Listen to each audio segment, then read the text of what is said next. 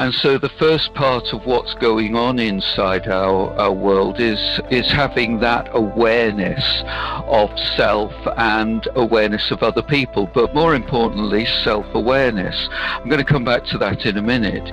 It's also having this ability to be able to regulate our behaviors, regulate the way in which we are working with our emotions, we're regulating the way in which we behave with our environment.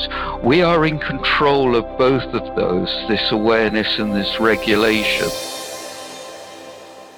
Welcome to the Secrets of Success podcast. I'm your host, Dr. Ken Keys. Well, today's show, I just finished recording with Robin Hills, and we're talking about something that's foundational, fundamental, and critical to our success in life, and that's emotional intelligence. You know, the unfortunate situation is that most or many people are not emotionally intelligent. They don't know that they don't know that they don't know. And so Robin has his book, The Authority Guide to Emotional Resilience in Business, which is really around managing your emotional intelligence. Now, it's interesting that one of the key things that helps with people to be emotionally intelligent is to increase their self-awareness. Well, what has CRG been talking about for 30 years is that through taking our personality assessments, our values, self-worth, leadership skills, is that your awareness and consciousness, awakeness, and benchmarking of where you're at, what's important to you, what your strengths are, is part of all our developments, and especially not only if we're going to be emotionally intelligent, but what Robin talks about is to be resilient. And I was just actually in another conference where an Olympian talked about one of the key development factors to building resilience was values clarification. Well, I couldn't have been happier because it's something that we've been harping about for over 20 years. So with that, CRG has a myriad of different online courses. We'll be promoting Why Aren't You More Like Me in this one, but we have one on values, on wellness, soon to have one on sales, on your life purpose, and certainly the foundational one is around your personality, and that is why the Personal Style Indicator is the #1 rated personality tool in the world now, globally, by participants. So thank you as always for being a listener. If you like what we're doing, please pass it on, share it, let other people know about the podcast. And if you want to learn more about CRG, crgleader.com. So here's our show today with Robin Hills.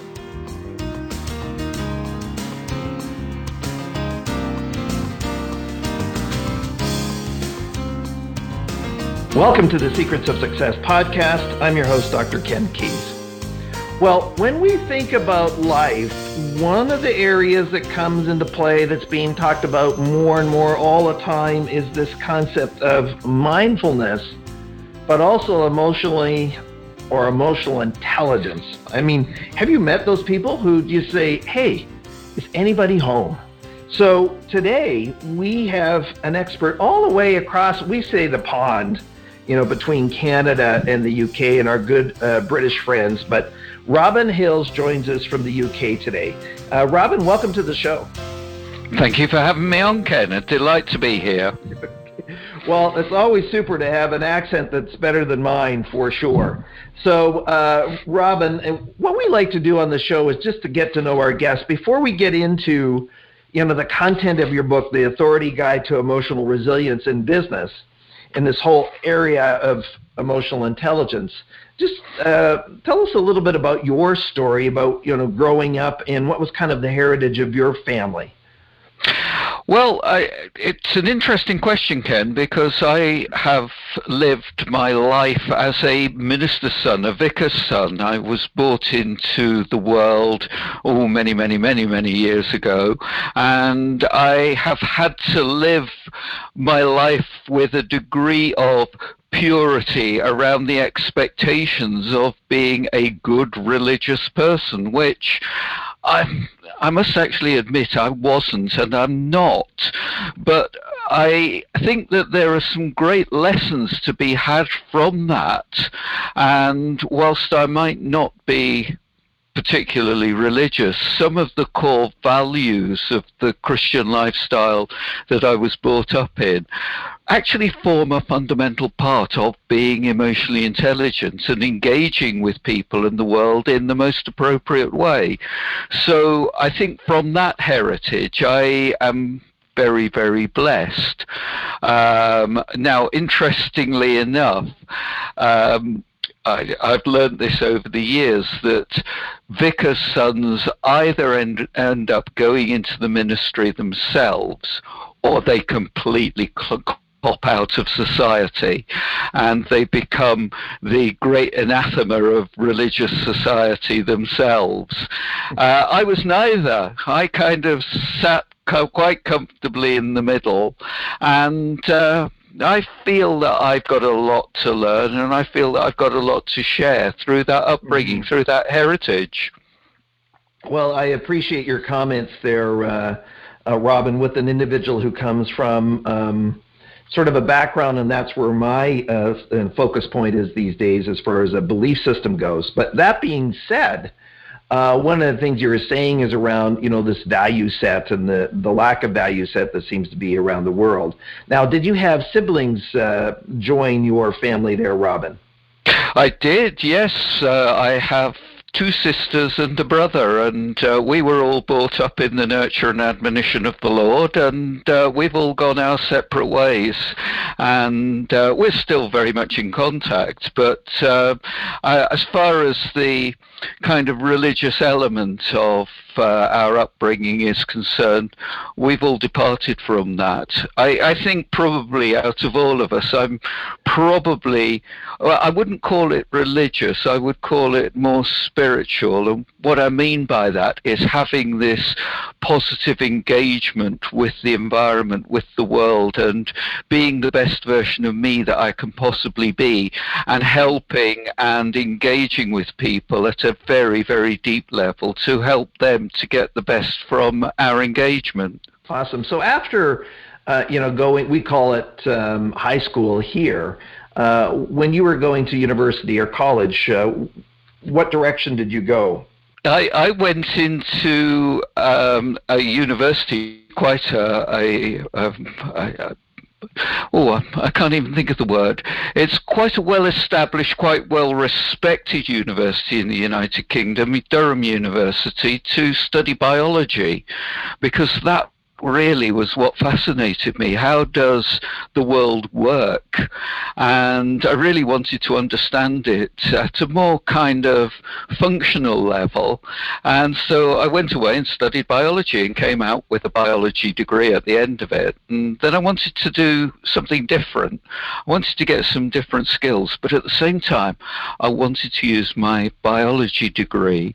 So I went into medical selling. I went to work for one, two, three, four, half a dozen of the large pharmaceutical companies, selling their ethical medicines, which is a very, very interesting role, because the pharmaceutical industry is not well respected within the medical profession, and selling is not considered to be a very erstwhile career here in the United Kingdom. So combining the two, I had to be very emotionally intelligent, and I had to actually work with people who at times were not as emotionally intelligent as they could or should be.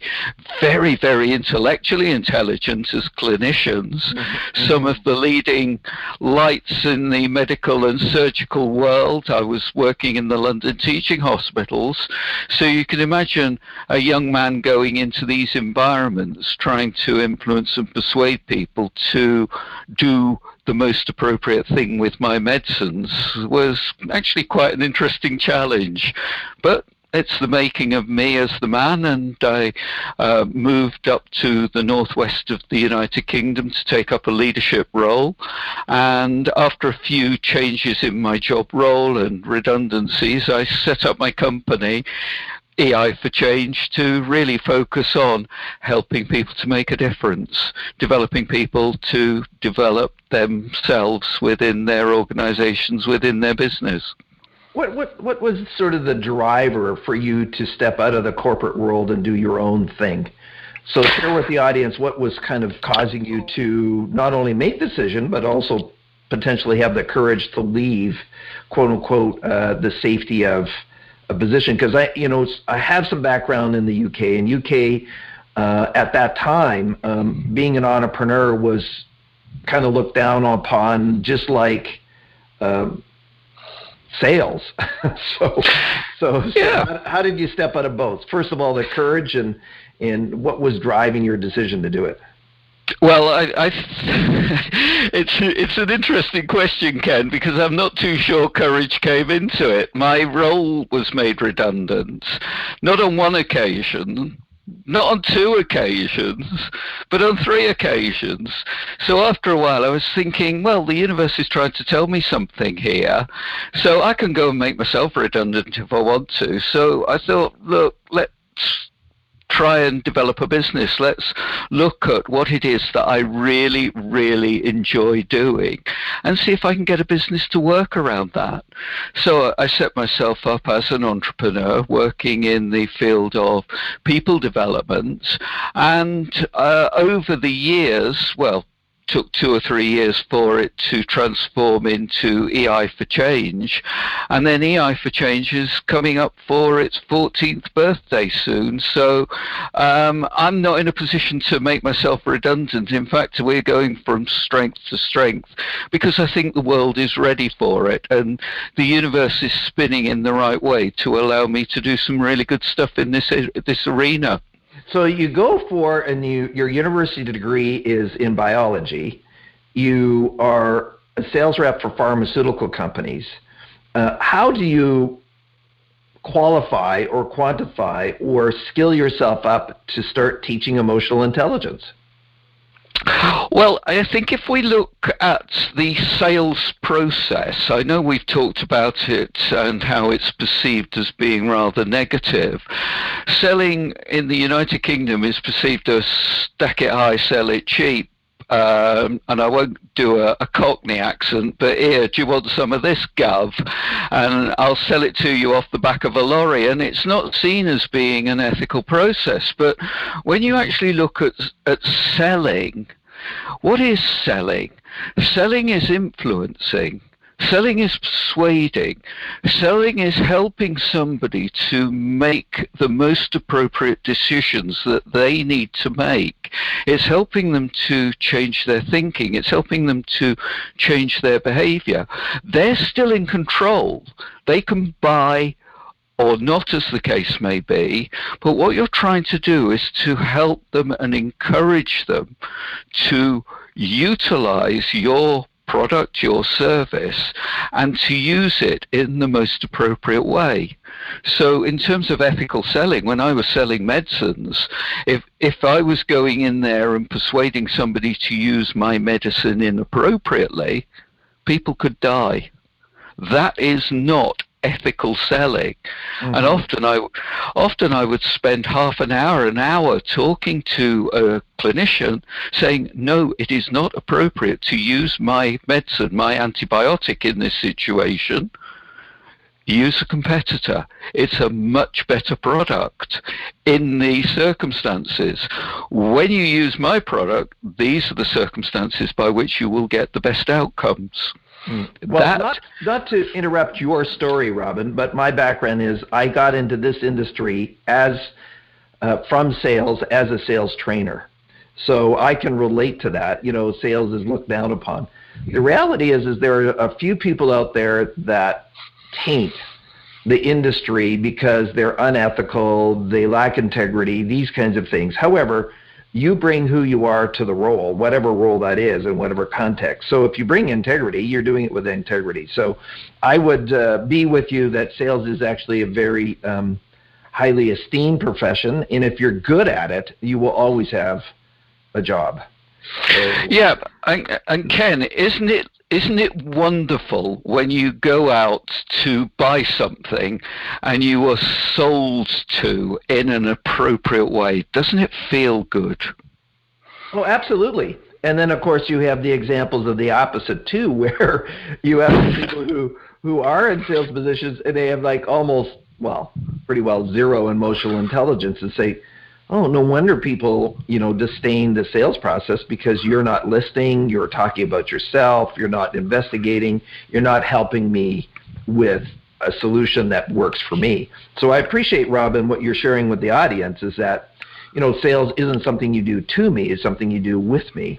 And that's foundational, which leads to, your whole work around emotional intelligence. So what did you start discovering, learning, noticing before you transitioned into this position about emotional intelligence out there in the marketplace? Well, it was when I was actually engaging with some of the clinicians in the London teaching hospitals, and I would notice that somebody would be working in a particular role, and they would have all the time in the world to sit down and talk to me intelligently, sensibly, and have a really good conversation. And then they would move on because their role would rotate into a different hospital, or they would get a different job elsewhere, a different part of the country, or they got promoted into a different role into a different part of the country, and a new doctor would come in to take their place. Yet this doctor didn't have any time for me at all, hardly had any time for the patients, and was continually stressed. Well, what was the difference? The role was the same. The patients were the same, the environment was the same. The only difference was the attitude, the emotional intelligence of the person engaging within that role. But I didn't know that at the time, because emotional intelligence was still one of these concepts that was being debated in the academic circles. It was only a few years later, when I came across the work of Daniel Goldman and the books that he published, it suddenly clicked into place, and I thought, yeah, this is starting to make sense now. This is not cognitive intelligence, because we've got very bright people working in medicine, but it's down to emotional intelligence, the way in which that person is choosing to engage with me and with the environment. How are they utilizing their emotions? Absolutely. And, as a company, an assessment company that produces self-awareness tools to help with emotional intelligence, we're all over this. So when we think about it, how is it that you think that such intelligent individuals who have doctorate degrees just miss this whole emotional intelligence bucket? Like, just oblivious. They don't even know that they don't know that they don't know. I think the problem lies in the fact that emotional intelligence is not taught within the curriculum of universities, or even in secondary schools here in the United Kingdom. It's all very technical. It's all very driven by passing exams and coming to a high level of technical competency. It's proving your worth in that direction, and emotional intelligence just doesn't get a look in. Mm-hmm. Well, let's now shift here a little bit, Robin. Now, anything else that's part of your life that's interesting that we can add into that before we move into the contents of your book? Well, I think the important thing here is that everybody has an interesting story to tell, and you've actually highlighted this brilliantly now, Ken, by asking me my story to help me actually dig out something of interest from my dim, distant past. So I think the key learning point here is just to ask the right questions of people and to listen and hear what it is that they've got to say and listen to their story, because there's a great richness and a great reward out there if you can only pitch into it at the right level. Well, if you, being, we would say a pastor's son or a minister's son here, you said a vicar's son, guess what? Jesus was always about parables and stories, right? And yes. Stories has power. And as a professional speaker, we know that those speakers who don't tell stories don't do well, because we're stories as a group, as humans. Story is really a powerful process for us. So you you step out of this corporate role, you're redundant or fired, as we would say in North America. I will add, I wasn't fired. The role just didn't exist anymore. No, we'd have a different conversation if I had been fired. Okay, so we'll just say let go, or it's evaporated. And, yeah. We go. I get that. So I wasn't trying to be disrespectful. So no. I'm not hearing disrespect at all. We're just having some fun. With that, what were some of the things that you were just learning as you moved into doing this work, as you begun it, and what was sort of driving that, and how you sort of launched that company of yours? Well, I think the important thing here to stress, Ken, is that when I did start out being entrepreneurial, people were they were telling me and advising me that it is very, very hard. It's very hard to set up a business. It's very hard to be an entrepreneur. And to make it even worse, it happened just after the big crash that we had in 2008. So, I really wasn't going into an environment where it was going to be an easy ride for me. Compounded by that, most people will set themselves up in business and they'll sell their services back to the organization from whence they came. That wasn't an opportunity open to me because all the pharmaceutical companies that I worked for were down in the south of England, and they'd already got their preferred suppliers around trainers.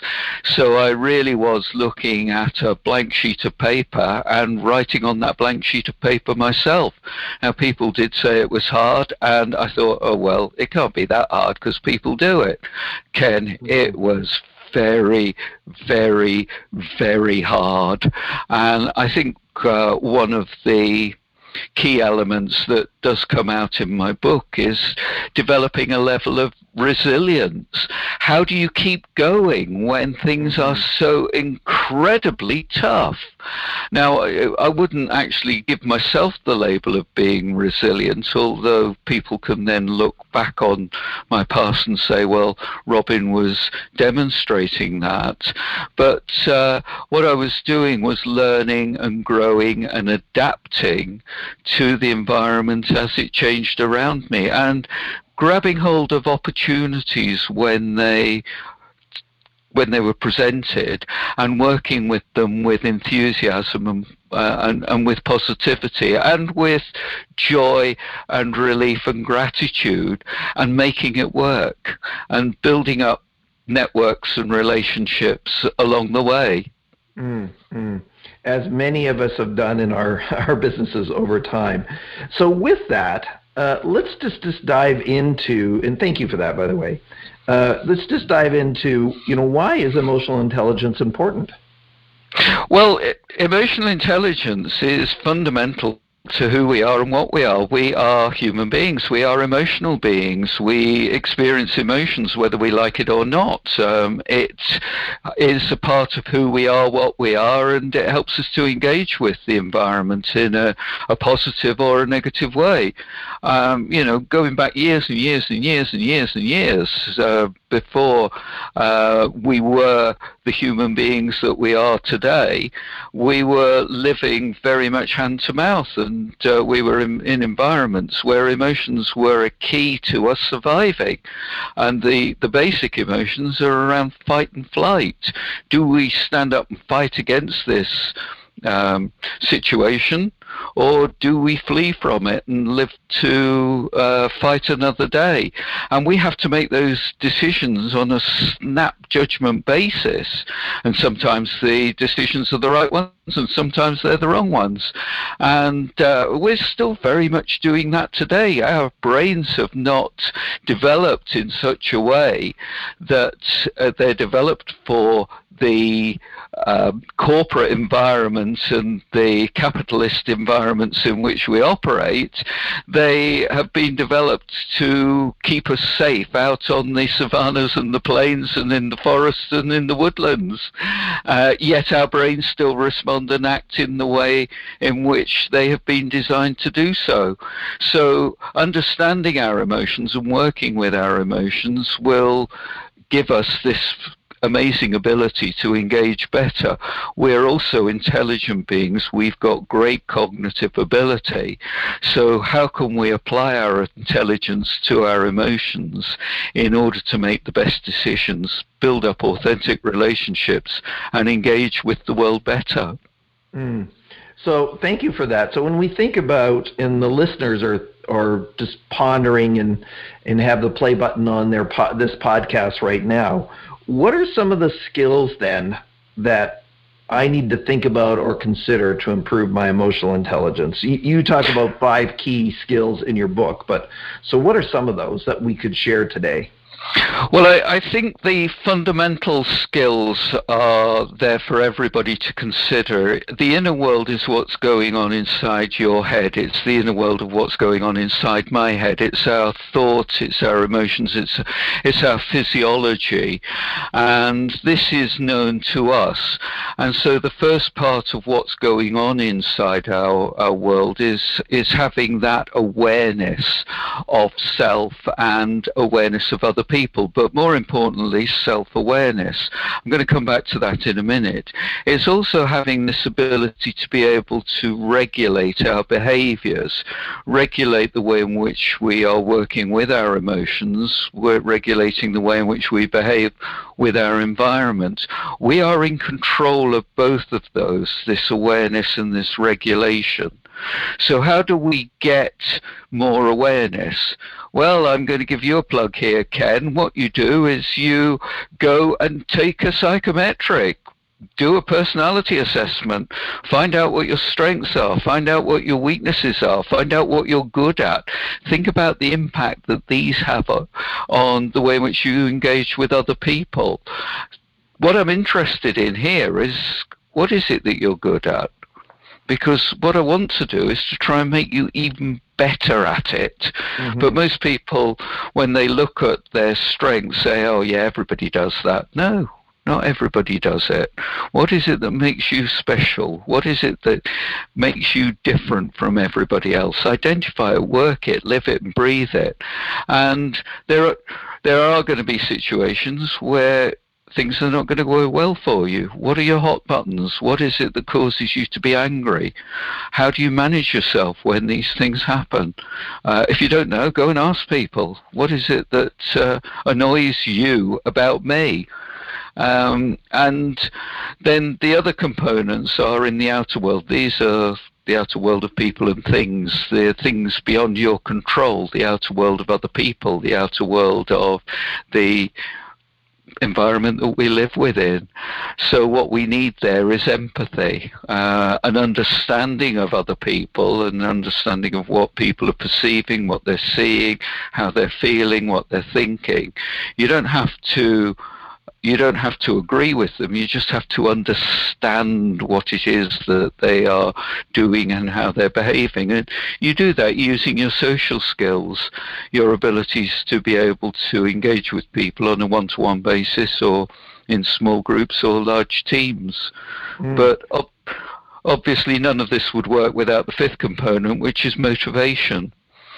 So how do you motivate yourself, and how do you work to motivate other people? And so how do I do that? How do I, if I'm not in this kind of space right now, how would you coach me to try to tap into that motivation? Well, what I would be asking you is, what is it that really engages you, enthuses you, and drives you forward? What is it that really motivates you? When you ask people in the corporate world, what is it that motivates you? They usually knee-jerk reaction will come out with the word money. Well, money isn't going to motivate people 24 hours a day. What is it that gets you up in the morning? Why do you get up in the morning? What is it that you do that really gives you that sense of encouragement and warmth, and you know that you're making a difference? Because if you can identify that and capture that and work with it, then you're going to get better levels of motivation.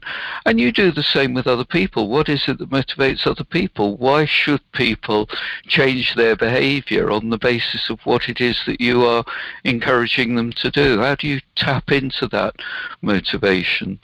And I go back to what I said earlier, Ken. I really do believe people ought to have more self-awareness, and a lot of it is around this reflection, this ability to be able to think, in that circumstance I did this, it didn't work quite so well.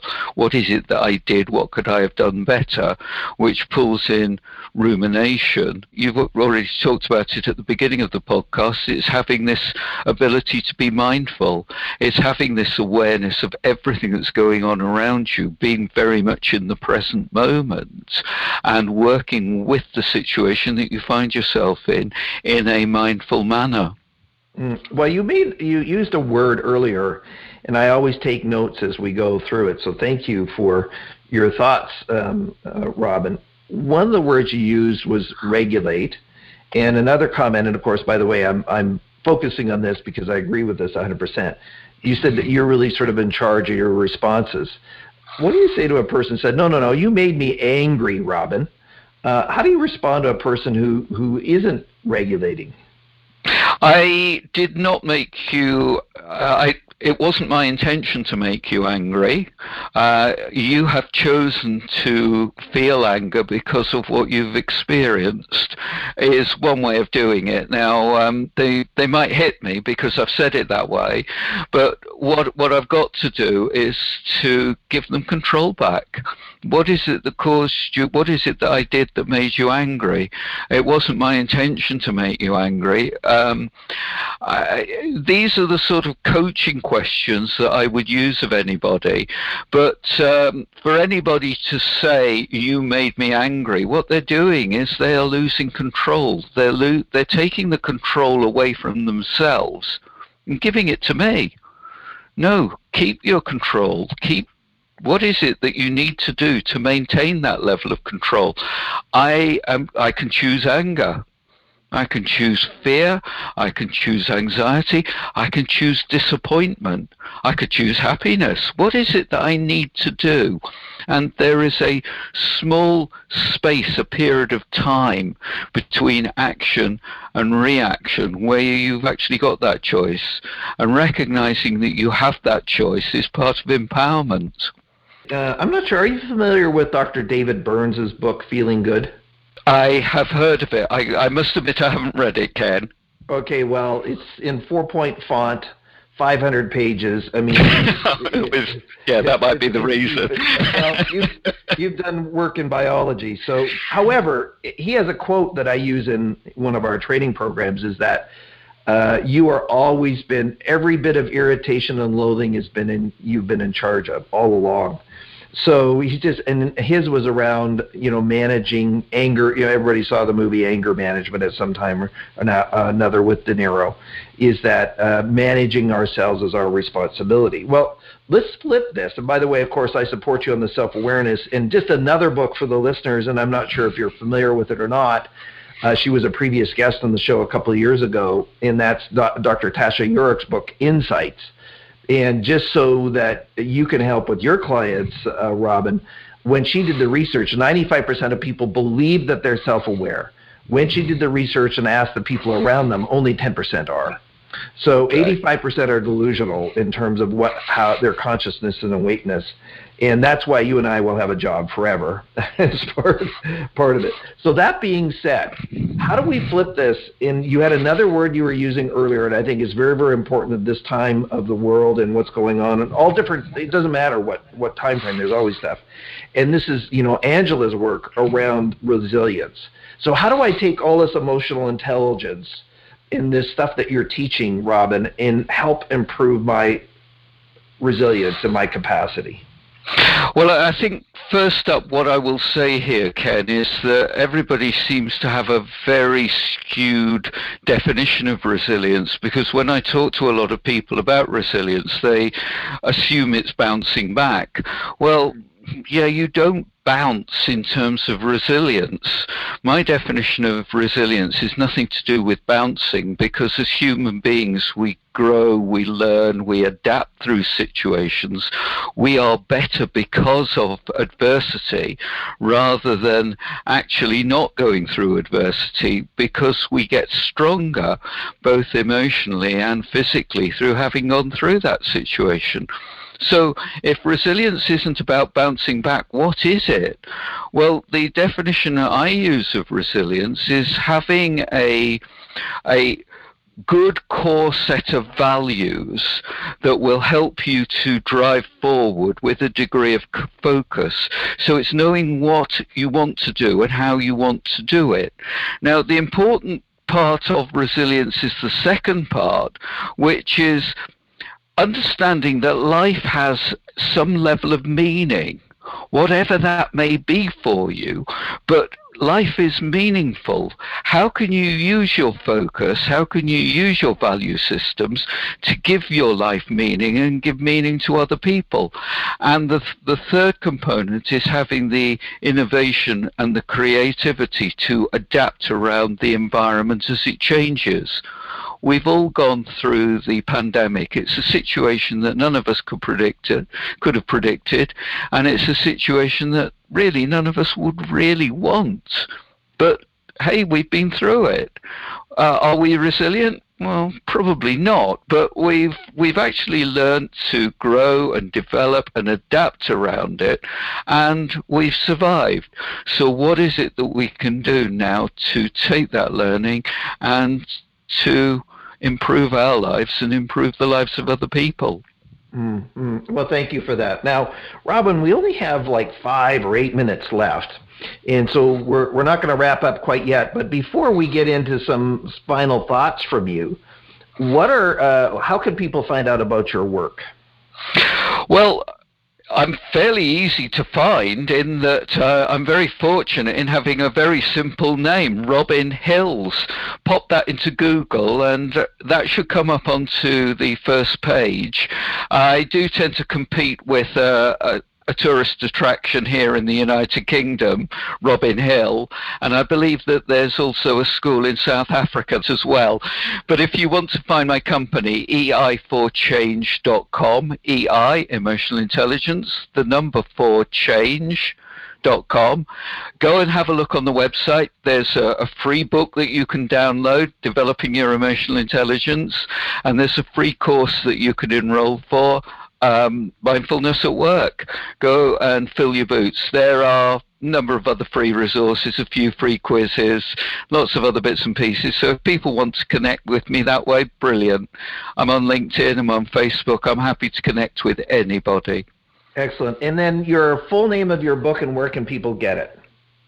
The name of the book, I can't remember the full name of the book, Ken. Crikey, it's a bit of a mouthful. The Authority Guide. I have it in front of me here. Do you want me to read it for you? The Authority Guide to Emotional Resilience in Business, Strategies to Manage Stress and Weather Storms in the Workplace. That's it. It's the strategies to manage storms, weather storms, and that's the bit I can't remember. The Authority Guide to Emotional Resilience is very easy to remember. Hey, I'm only human, Ken. No worries. I actually have to sometimes check the subtitles of my books as well. So where can people get your book? It's available on Amazon, amazon.co.uk, which is where I am, but hey, you can get it from amazon.com. Okay, excellent. Now, when you think about all the work that you've done in working with clients, and I want to kind of just go on both sides of the ledger here, what are some of the things that have sort of shocked you around working with some clients over the years where you just say, wow, they're not emotionally intelligent, they're not even getting it, but just sort of on the negative side of the ledger, just some insights you've discovered from certain people that you've worked with over the years? Can I tell you a story a short one? It's around emotional intelligence training. If I go into an organization and I speak to some of the senior people within the organization, they will say to me, yeah, we did emotional intelligence a couple of years ago.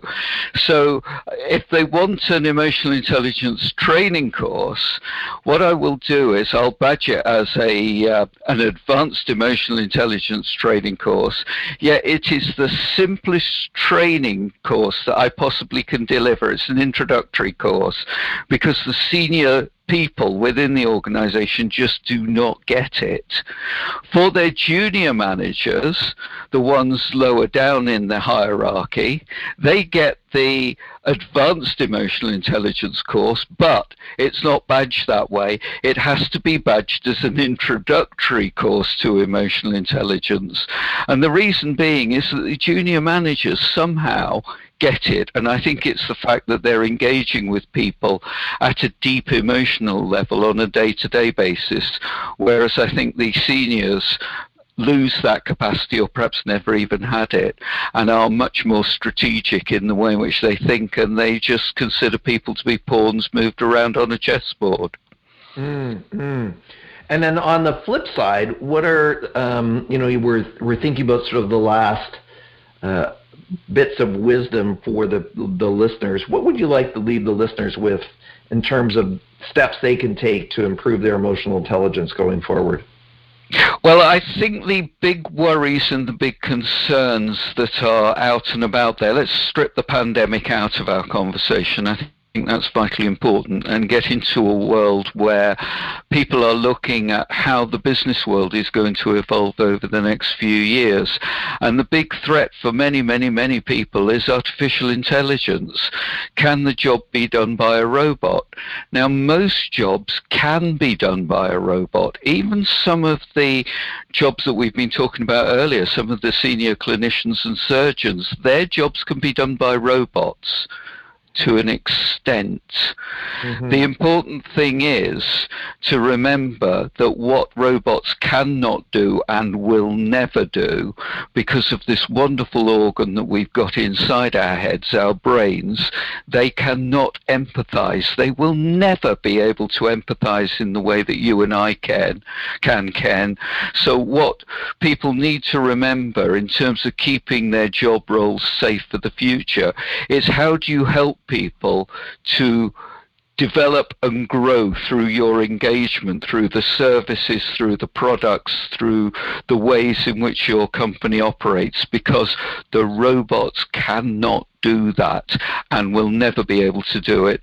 So what I say to the clinicians and the physicians, and they don't necessarily like it, you have to be more empathetic with people. You have to understand the development of medicine and put them onto care pathways to support them in terms of ways of managing their health in a much, much more holistic way, rather than cutting a bit out, lobbing it in the bucket, here are a few tablets, off you go. Exactly. I have some stories, but we don't have time for that. Oh, that's a shame. So, everybody, and Robin, thanks for hanging out with us today. It's been an absolute pleasure. I've thoroughly enjoyed it. Thank you, Ken. Well, stay on the line there, Robin. So, everybody, Robin's book is The Authority Guide to Emotional Resilience in Business. Go online, take a look at it.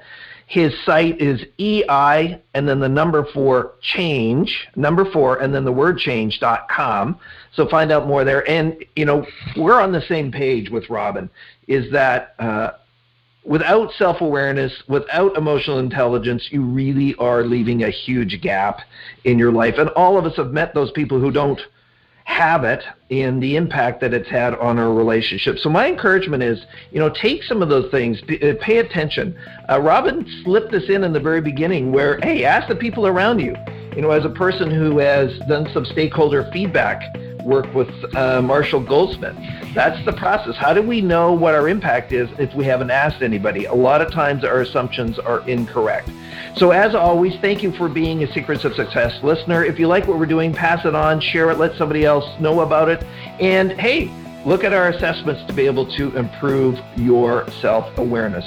Thanks for listening. I'm your host, host, Dr. Ken Keys. Thanks for exploring the secrets of success with us. If you want to keep the momentum going, log on to crgleader.com. Scroll to the bottom and sign up for our inspirational emails. You can also take your success to the next level by following us on Facebook and Twitter and connecting with Ken on LinkedIn. We hope you have a great week and look forward to you joining us next time for the Secrets of Success podcast with Dr. Ken Keys.